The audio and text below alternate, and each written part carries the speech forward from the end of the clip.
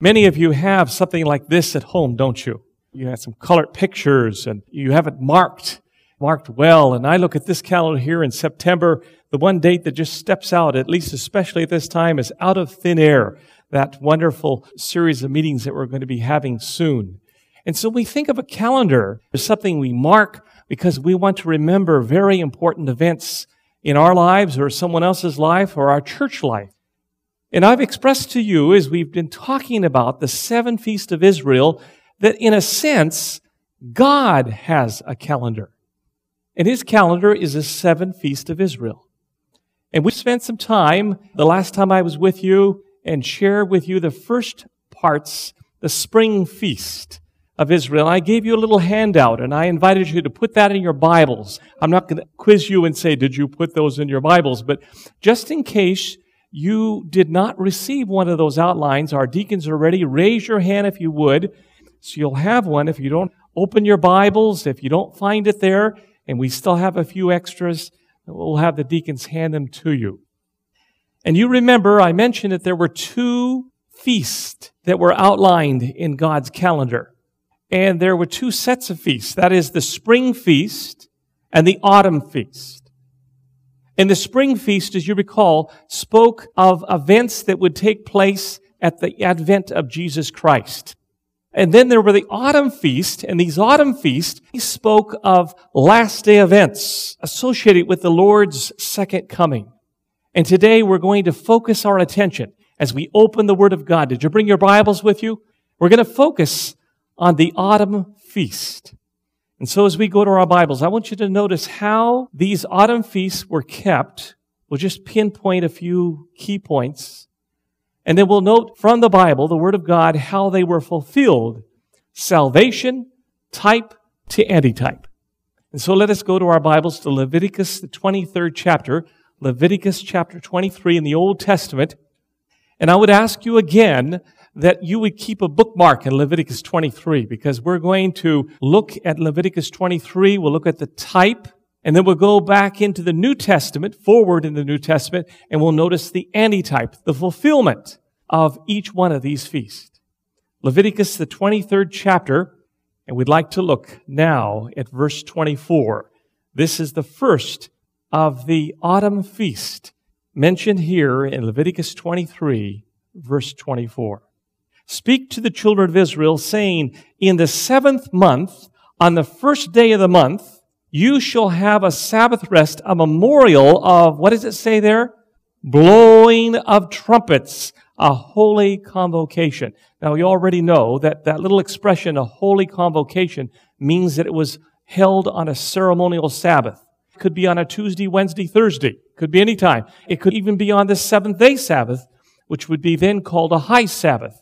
But this feast, the first feast of the autumn feast, is called the Feast of Trumpets. And those of you that are marking your Bibles, I'd like to have you circle blowing of trumpets. Blowing of trumpets. And one of the things that the Feast of Trumpets had to do with, among many things, was that of the blowing of trumpets. And the children of Israel knew something about the blowing of trumpets. It wasn't something unusual for them. They knew about the blowing of trumpets. In fact, what happened was that if they had an assembly meeting, if they needed to come together, the trumpets would blow. If war was declared, the trumpets would blow. If they were moving from one place of the wilderness to another place in the wilderness, the trumpets would blow. If they were to announce a very, very special event, the trumpets would blow. The children of Israel knew about the blowing of the trumpets. But once a year, there was a special time of the blowing of trumpets. It was known as the Feast of Trumpets.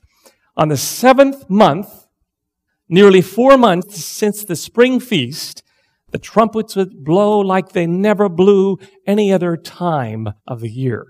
Now, I wanted to get a visual, and I couldn't find one. In fact, I really wanted to get someone here to have them blow the trumpet. And I thought to myself, well, maybe there's someone in our church family that blows a trumpet. And then I did a little bit more Bible study, and I said, oh, it wasn't a metal trumpet that they blew. So who could I find to blow this special trumpet? It was an antelope horn, straight antelope horn carved out, and they blew that trumpet. And it wasn't so much the ram's horn. Oh no, it was the antelope horn. Well, I couldn't find anybody do that, but so I thought I'd share with you that it was at least an antelope horn that they blew. And on this day, the day of the Feast of Trumpets, the Jews would arise with the sound of the trumpets, and they would say something like this. And I've asked Mark Hirscher to share with you what the Jewish people would say. Friends, it's only 10 days till the day of judgment. Let's be certain to have our house in order.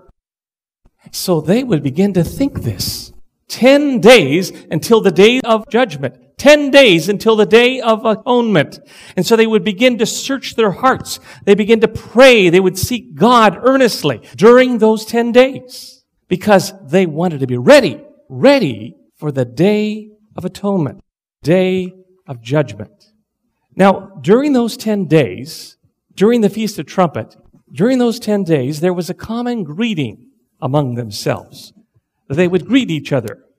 I've asked Mike and Dave to demonstrate how do they greet one another during this time, Feast of Trumpets. And I'll give you an opportunity to do that. David, may Yahweh seal you to a good year. Michael, may Yahweh seal you to a good year. Thank you.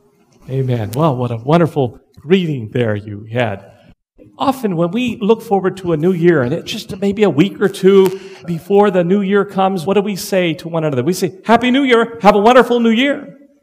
But of the children of Israel, prior to the Day of Atonement, prior to the Day of Judgment, prior to the cleansing of the sanctuary, 10 days, during those 10 days, as Mike would see Dave, or Dave would see Jim, or whoever it was, or Jill would see June, they would express that beautiful thought, may Yahweh seal you to a good year.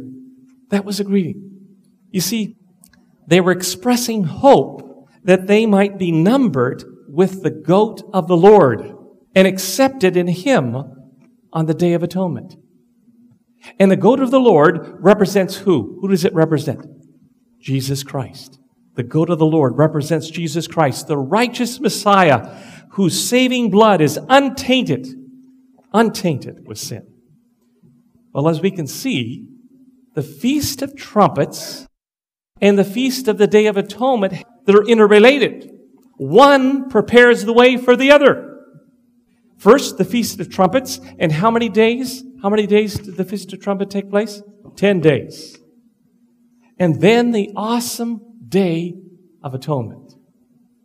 And so when the Jewish people heard those trumpets during the Feast of Trumpets, they knew only 10 days, only 10 days more, only 9 days, only 5 days, only 3 days, only one more day until the sacred day of the Jewish year, the Day of Atonement. Now, the Day of Atonement is also called the Day of Judgment or the cleansing of the sanctuary. Our Jewish friends today, and you also know it as Yom Kippur. That's right. Have your Bibles open? Let's go now to Daniel chapter 8. Keep your bookmark in Leviticus 23 and go with me to Daniel the 8th chapter. Daniel chapter 8. Now, if the blowing of the trumpet and the greeting that they had were some of the types that took place on during the time of the Feast of Trumpets, well then what and when was the real fulfillment of the Feast of Trumpets? What was the real fulfillment? Salvation from type to antitype. Well, believe it or not, our answers to these questions are found in the prophetic book of Daniel. The prophetic book of Daniel. In fact, Daniel, chapters 8 and 9, help us to understand the fulfillment of both the Feast of Trumpets and the Feast of the Day of Atonement.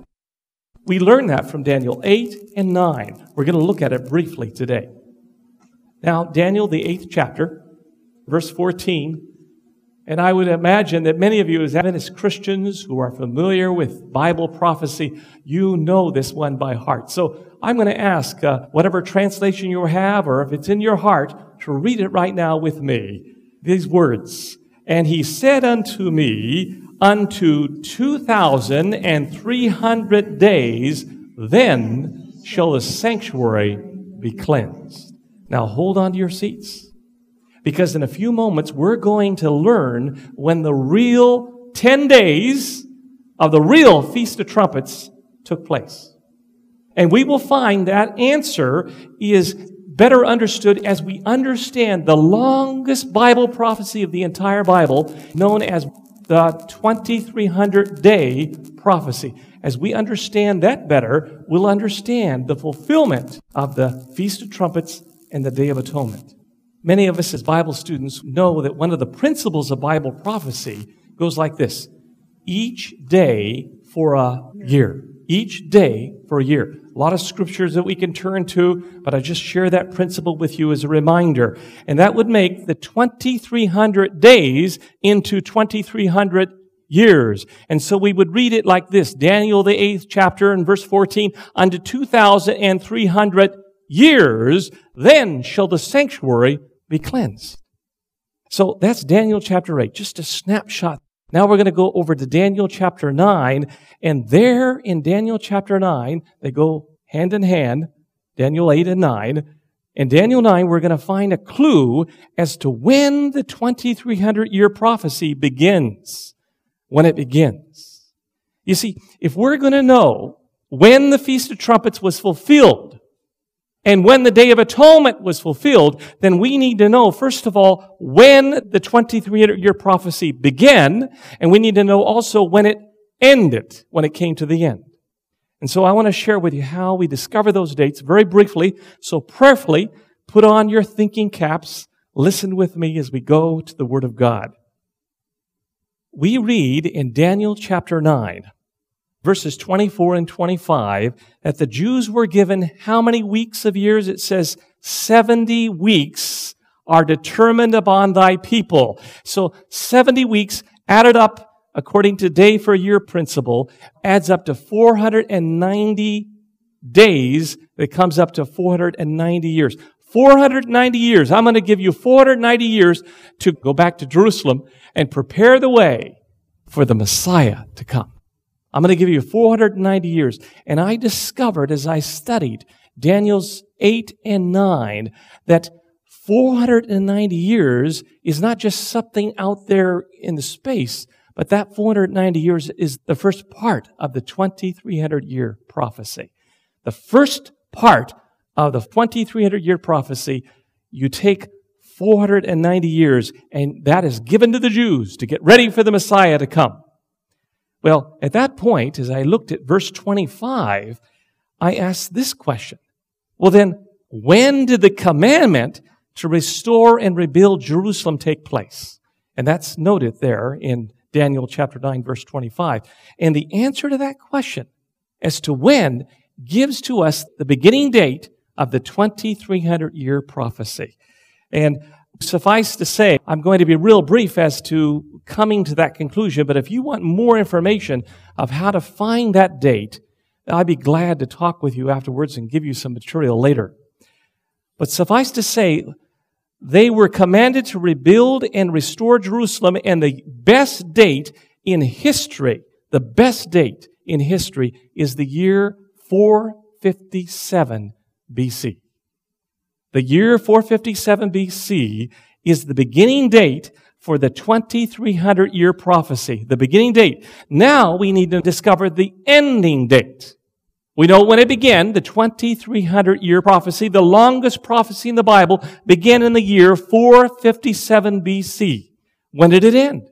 We first of all know that this prophecy, the 2300-year prophecy, is the longest prophecy. We know it started in 457, so now we're going to do a little simple arithmetic. You can do it in your head, you can do it on paper. I'm going to look down at my notes, and it goes like this. 2300, take away 457, you come up with what? 1843. 1843. The year 1843. 457 was BC, and 1843 is AD, and it's a noted fact that there's 1 year between BC and AD, so you add one more year, and you come up to what year? 1844. 1844. Listen carefully, friends. In the Old Testament times, during the Feast of Trumpets, The trumpets would blow throughout Israel, warning of the nearness of the approaching of the Day of Atonement, the Day of Judgment, the cleansing of the sanctuary. And I ask you today as Bible students, was there a time in world history when a message was given in trumpet-like tones, somewhere in the times of the 1830s up into the early 1840s, announcing the time that a judgment would come? Was there a time? Did that actually happen? And the answer is what? Yes. Yes, indeed. Beginning in the 1830s and up into 1844, such a message was given to the world in trumpet tones, making it a very important announcement. Now, Mike Flick, would you tell us here, what was this announcement? What was proclaimed during those times over and over again? The hour of God's judgment has come. Yes, amen. And so during the 1830s, that's what was being proclaimed. The hour of God's judgment has come. The 1830s into the 1840s. It was almost a household name. William Miller. Not only in America, but also overseas. But William Miller not only was himself preaching this and teaching this, but he had hundreds of other pastors and people preaching it. In fact, some historians claim that more than 1 million people were involved in the Millerite movement, preaching the judgment has come. And not only William Miller in North America, but you have Edward Irving in England, and other preachers in Europe were preaching it. And then you have Joseph Wolf and others who heralded in Asia and other parts of the world. In fact, you may not know this, but more than 80, I repeat, more than 80 students of Bible prophecy had come to their Bibles, studied it, the Holy Spirit led them, and they came to the conclusion, and they weren't talking to one another necessarily. The Holy Spirit was talking to them. They came to the conclusion that something very significant was supposed to happen around 1843 or 1844. Now listen carefully. Since the year 1844, is the antitypical fulfillment. The real 1844 is the real Day of Atonement. That's when it all started. Well, how do we begin? How do we determine the antitypical Feast of Trumpets then? Well, the answer, listen carefully, by taking the day for a year prophecy, and this is how you do it. How many days was it that the children of Israel prepared the way for the Day of Atonement? How many days? 10 days. 10 days. Those 10 literal days, a day for a year, turn out to be 10 years. 10 years. And so you take 1844, we know that is the time when the real judgment in heaven began. The real Day of Atonement began. Take that 1844 and go back 10 years. 10 years. And you come to the year, what is it? 1834. Friends, 1834 is the fulfillment, the antitype of the real Feast of Trumpets when it began. Because during those 10 years, from 1834 to 1844, during those 10 years, every civilized nation on this earth heard of this warning message in trumpet-like tones in Revelation, the 14th chapter, and verses 6 and 7. Let me read it to you. Then I saw another angel flying in the midst of heaven, having the everlasting gospel to preach to those who dwell on the earth, to every nation and tongue and tribe and people, saying with a loud voice, Fear God, give Him glory, for the hour of His judgment has what? Has come. Amen. Now, those of you that have studied history and William Miller and the 1840s and the judgment and all these things, you have learned that it is a fact of history that William Miller was wrong. He was wrong about what actually happened on 1843, 1844. He was wrong about that. He taught and he thought that the judgment or the cleansing of the sanctuary meant that Jesus was going to come again. He thought that. But the Bible facts are, he was wrong about the event, but he was right about the date. He was right about the date. And so the Feast of Trumpets, friends, has found its fulfillment. William Miller and 80 plus other Bible students warned the world during those 10 years that something significant was going to take place. And sure enough, the second autumn feast, 10 years after the Feast of Trumpets, from 1834 to 1844, came to the real Day of Atonement. The real Day of Atonement. Now let's go to our Bibles to Leviticus, the 23rd chapter, and verses 27 and 28. Let's see what the Bible has to say about the real Day of Atonement, the feast of the real Day of Atonement. Leviticus 23, 27, and 28. Glad you kept your bookmark there. Follow as I read it. Also the 10th day of this 7th month shall be the Day of Atonement. It shall be a holy convocation for you. You shall afflict your souls and offer an offering made by the fire to the Lord. And you shall do no work on that same day, for it is the Day of Atonement, to make an atonement for you before the Lord your God. Now there are two phrases I'd like for you to circle. Two phrases, as you have your Bibles open, your pencils handy. Day of Atonement in verse 27, circle Day of Atonement. And then also in verse 27, circle afflict your souls. Two very significant statements. On this day, known as the Day of Atonement, it was a climax of all the other ceremonies of children of Israel. It was a special spiritual day, a day of supreme opportunity, unlike any other day that the children of Israel were to celebrate their feast and of the sanctuary. It was the day, listen carefully, it was the day that the children of Israel were to make manifest their faith in God, to reveal that they were trusting in God. Now, as Bible students, you can see here, as you look at that verse there, it says they were to afflict their souls. And over the years, I remember as a young man, I would read that as an Adventist Christian. Is that what they afflict themselves? Is that what it means? And recently I said, look this up and understand a little better and look it up in other translations. In the American Standard Version, perhaps one of the closest to the original language in both the Hebrew and the Greek, the American Standard Version is even clearer. Instead of using the words to afflict your soul, it translates it like this, to humble yourself. I like that. That's clear for me. To humble yourself. You see, the Day of Atonement was a day of soul searching. It was a day of fasting. A day that they would come before the Lord in a spirit of humility and manifest this spirit of humility, this trust that they had in the Lord and that you alone can provide, you alone can save me. One of the ways to express and manifest the spirit of humility was they acted different on that day. They ate different on that day. They even dressed different on that day. This was a day that they want to express and show their at-one-ment with Him on the Day of Atonement.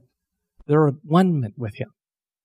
Now, the Day of Atonement was not only the day of at-one-ment, but it was also the day of judgment. Judgment. You see, there were some who did not confess their sins throughout the year during the daily service. They didn't confess their sins. There was no record of their confessed sins in the sanctuary for them. And so when the Day of Atonement came, they did not humble their souls before the Lord and put their trust in the blood of the goat of the Lord. And you know what happened to those people? You know what happened to those people who neglected to repent of their sins and confess their sins and put their trust in the blood of the Lord's goat? The Bible says they were cut off. They were cut off from the camp and left in the wilderness. That's what happened. And so for many, praise the Lord, many on the Day of Atonement, it was, oh, happy Judgment Day. Oh, happy Judgment Day. I'm trusting the Lord. I'm living for Jesus. I'm who I claim to be. I'm trusting in the Lord's goat. Oh, happy Judgment Day. But for those who did not repent of their sins, confess their sins, put their trust in the Lord's goat, in His precious blood, it was, oh, unhappy Judgment Day. Oh, unhappy Judgment Day. But when the Day of Atonement was over, and the high priest who represents Jesus Christ would turn, he would face the people with a smile on his face. It was a smile of relief. It was a smile of satisfaction. And in view of what the priest had done as he was in the sanctuary, cleansing the sanctuary, in view of what the priest had done, and in view of what the people had done, their faith in Jesus Christ, their faith in the Lord's goat, in what the priest was doing in the sanctuary, and the people were outside the sanctuary. In view of all of that, the priest could say to the people, as the Day of Atonement came to the end, "My dear people, you are free, cleansed from all of your sins in the sight of the Lord." Now we already know that the true antitypical, the true fulfillment of this second autumn feast, the Day of Atonement, began in the year 1844. And so Daniel, the 8th chapter and verse 14 would read like this: "Unto 2,300 years, then shall the sanctuary and heaven be cleansed." Friends, enter into the picture. We are now living in the real Day of Atonement. We're living in the last days, friends. And part of our message as Seventh-day Adventist Christians is not alone to uplift the precious righteousness of Jesus Christ, what He has done for us on the cross of Calvary, the foundation of every truth, everything that we think and teach and preach, but also to preach that the same Jesus who came and died on the cross of Calvary rose again and went to heaven and is doing a work for us right now in heaven above, a work of judgment. And so I want to have you listen again, one more time. Listen as Ruth Ann reads those awesome words, the first angel's message of Revelation, the 14th chapter, verses 6 and 7. Would you read that for us again, Ruth Ann? Then I saw another angel flying in midair, and he had the eternal gospel to proclaim to those who live on the earth, to every nation, tribe, language, and people. He said in a loud voice, "Fear God and give Him glory, because the hour of His judgment is come. Worship Him who made the heavens, the earth, the sea, and the springs of water." In the light of this awesome truth, in the light of what Jesus is doing right now, how should we be living? How should we be living during this antitypical Day of Atonement? And not only that, how should we look upon Jesus Christ, our high priest in heaven above? Is He for you or is He against you? Well, we're going to consider that question, that second question first. Would you go with me in your Bibles to Daniel, the 7th chapter? You're not very far from there. Daniel chapter 7. Here in the 7th chapter of Daniel is before our very eyes a cinerama picture, as it were, of the judgment in heaven, the judgment that takes place just before Jesus comes. The earthly sanctuary service has ended. And now the Godhead, the angelic universe, are doing a very important work in the heavenly sanctuary. And this judgment all began in the year 1844. Now listen to how the Bible describes this judgment scene. It's awesome. Daniel, the 7th chapter, and we're going to look at verses 9 and 10 as we begin. Daniel 7, 9, and 10. "I watched till the thrones were put in place, and the Ancient of Days was seated. His garment was as white as snow, and the hair of his head was like pure wool. His throne was a fiery flame, its wheels a burning fire. A fiery stream issued and came forth from before him, and 1,000 thousands ministered to him. 10,000 times 10,000 stood before him, and the court was seated, and the books were open." Now, go down with me to verse 13. "I was watching in the night visions, and behold, one like the Son of Man coming with clouds of heaven. He came to the Ancient of Days, and they brought him near before him." Those of you that are marking your Bibles, would you circle in verse 13, 1? Circle 1. I want you to catch the picture. The judgment that is happening in heaven as you and I are speaking right now. It is really awesome. It's described right here. The books are open, and the next scene we have here in verse 13, how many actually go into the judgment? How many? 1. Now tell me, when the investigative pre-Advent judgment comes to your name or my name, and considers our case in the great supreme court of heaven, where will you be? Where will I be? Will we be up in heaven, standing before the heavenly court? Or down here on this earth, humbling ourselves before the Lord? Well, if you know anything, as I trust you do, about the earthly sanctuary, it gives us a clue there. Here's the clue. The high priest on the Day of Atonement, that day of judgment, went into the most holy place, which represents what? Heaven. Represents heaven. And he was doing his special work. Where were God's people, the children of Israel at that time? Were they inside the sanctuary? No, they were outside. And outside represents what? The earth. And so, friends, in the light of that, we are down here on the earth. Now, if we're down here in the earth, then it's very evident that we do not go personally up into the judgment. Well, then how do we go into the judgment? Look at verse 13 again. And I was watching in the night visions, and behold, one like the Son of Man coming with clouds of heaven. He came to the Ancient of Days, and they brought him near before him. Now, as you're turning your Bibles now to Hebrews, the 9th chapter, let me say this. The Bible simply is telling us here that God's people do not go into the judgments in and of themselves. In fact, no one has a life that's good enough. No one has a life that is righteous enough to stand in the judgment in themselves. We must look around for another life. We must look around for another man, not just any man, but the God-man, Jesus Christ. Amen? And we must hide our life in Him and go into the judgment in Him. And that's why Jesus says, I am the way. I am the way of salvation, and I am the way of salvation. And as you stand in the judgment in me, if you are trusting in me, you have a friend and an advocate in the judgment. Amen? Isn't this good news that the righteousness that saves us is in heaven above in the person of Jesus Christ? We go into the judgment in Him, Christ our righteousness by faith. Well, let's read it for ourselves. Hebrews, the 9th chapter, and verse 24. What does it say there? Who would like to read that maybe?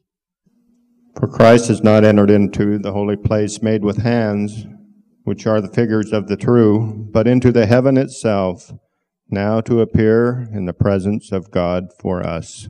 Is Jesus Christ your Savior? Is Jesus Christ your Lord? Is Jesus Christ your high priest?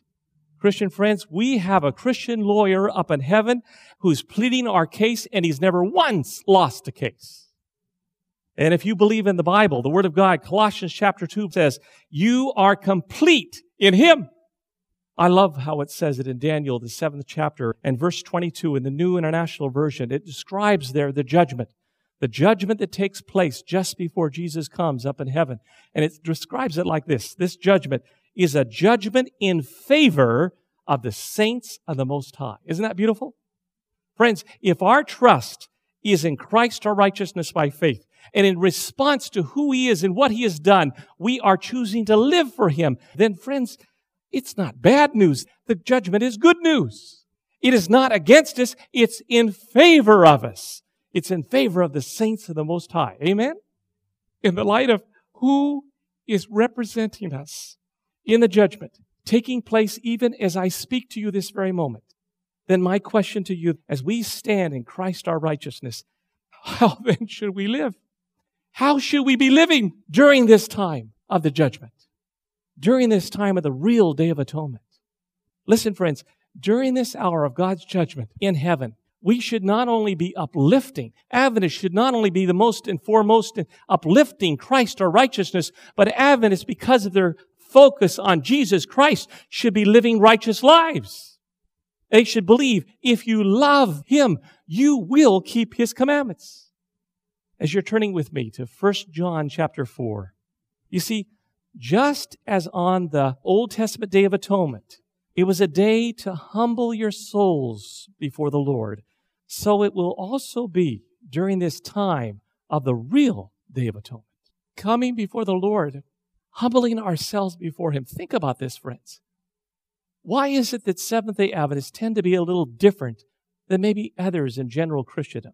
What is the reason why Adventists hold high standards as far as maybe what we read? I'll tell you why. It's because we believe we're living in the real Day of Atonement. Why is it that Seventh-day Adventists hold high standards in how we are involved with entertainment? I'll tell you why. It's because we're living in the antitypical Day of Atonement. Why is it that as Seventh-day Adventist Christians, we choose to eat and drink differently from maybe most of the world today? Why is it? I'll tell you why. It's because we're living in the real Day of Atonement. Why is it that we choose to wear our clothing differently, and rather than showing and revealing to point attention to us, but to Jesus Christ? I'll tell you why. It's because we're living in the time of the real Day of Atonement. Now, why do we do these things anyway? Well, for us to ask that question. Is this a pre-Advent investigative judgment, some kind of works program? Unfortunately, because that's been taught that way, much of the Christian world sees Adventists as very legalistic. But I'm here to tell you and present the judgment in the light of the righteousness of Christ. We do not live this way and choose to high standards because we're trying to be saved. We're living this way because we're already saved in Christ, our righteousness. And because He lived for us and died for us, our response is to live for Him, and to manifest the fact that we are who we claim to be in Jesus during this judgment time. But with all of that said, do you know what's the clearest evidence that you and I know God? Do you know what is possibly one of the clearest evidences that we are ready to go into the judgment? Do you know what it is? Friends, it's much more than the fact that we are tithe-paying, health-reforming, Sabbath-keeping Adventists. Friends, it's a lot more than that. You know what it is? I want to tell you, as you're turning to 1 John chapter 4, one of the clearest evidence that we are ready to go into the judgment, friends, is shown by our love to one another. 1 John chapter 4. Follow with me as I read from the New International Version of the Bible, starting with verse 7. Dear friends, let us love one another. For love comes from who? God. Everyone who loves has been born of God. So the evidence that one has been born of God, they will love. How do we know that? Born of God and knows God.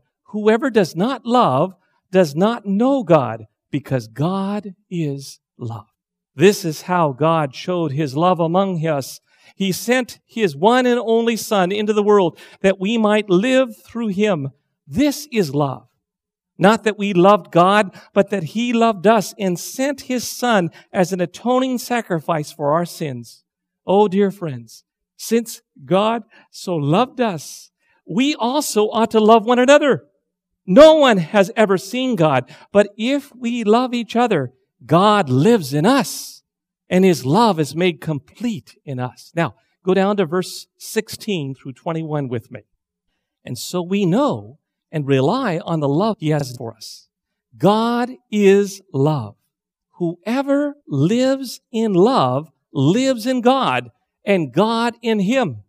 Now, notice this verse 17. Love is made complete among us, so that we will have confidence on the day of what? Judgment. Because in this world, we are like Him. Isn't that awesome? To realize that one of the key evidences that we're going to have boldness in the day of judgment, we have nothing to fear in the day of judgment because we're manifesting the fact that we love God by how we treat one another. There's no fear in love, but perfect love, mature love, drives out fear, because fear has to do with punishment. The man who fears is not made perfect in love. We love because He first loved us. If anyone says, I love God, yet hates his brother, he is a liar. For anyone who does not love his brother whom he has seen cannot love God whom he has not seen. And He has given us this commandment: whoever loves God must also love his brother. How are we doing? Do you and I pass the love test? My Christian friends, in the light of the times we live in, friends, we are living in the real day of atonement. It won't be long until our names will be considered. I want to be at one with God. What about you? I want my sins to be confessed and forgiven. What about you? I want to be at peace not only with God, but I want to be at peace with one another. What about you? I want to be ready when Jesus comes. What about you? Praise the Lord. Briefly now, as we close, this brings us to the last feast The Feast of Tabernacles. It's there in Leviticus, the 23rd chapter. Let's notice now the type. Leviticus chapter 23, verse 34. Speak to the children of Israel, saying, the 15th day of this 7th month shall be the Feast of Tabernacles for 7 days to the Lord. Circle, if you would, the Feast of Tabernacles. Now, the Feast of Tabernacles was also known as the Feast of Harvest. The Feast of Harvest. That's the picture. It's the great rejoicing when the harvest is finally finished. The oil and the wine and the grain has been completed and it's now gathered in. And the Feast of Harvest, or the Feast of Tabernacles, has finally come. And on that day, they would take branches and palms and they would wave them and rejoice as they make their way to Jerusalem, as they celebrate the Feast of Tabernacles. However, listen carefully. Such rejoicing was wholly conditional upon survival on the Day of Atonement.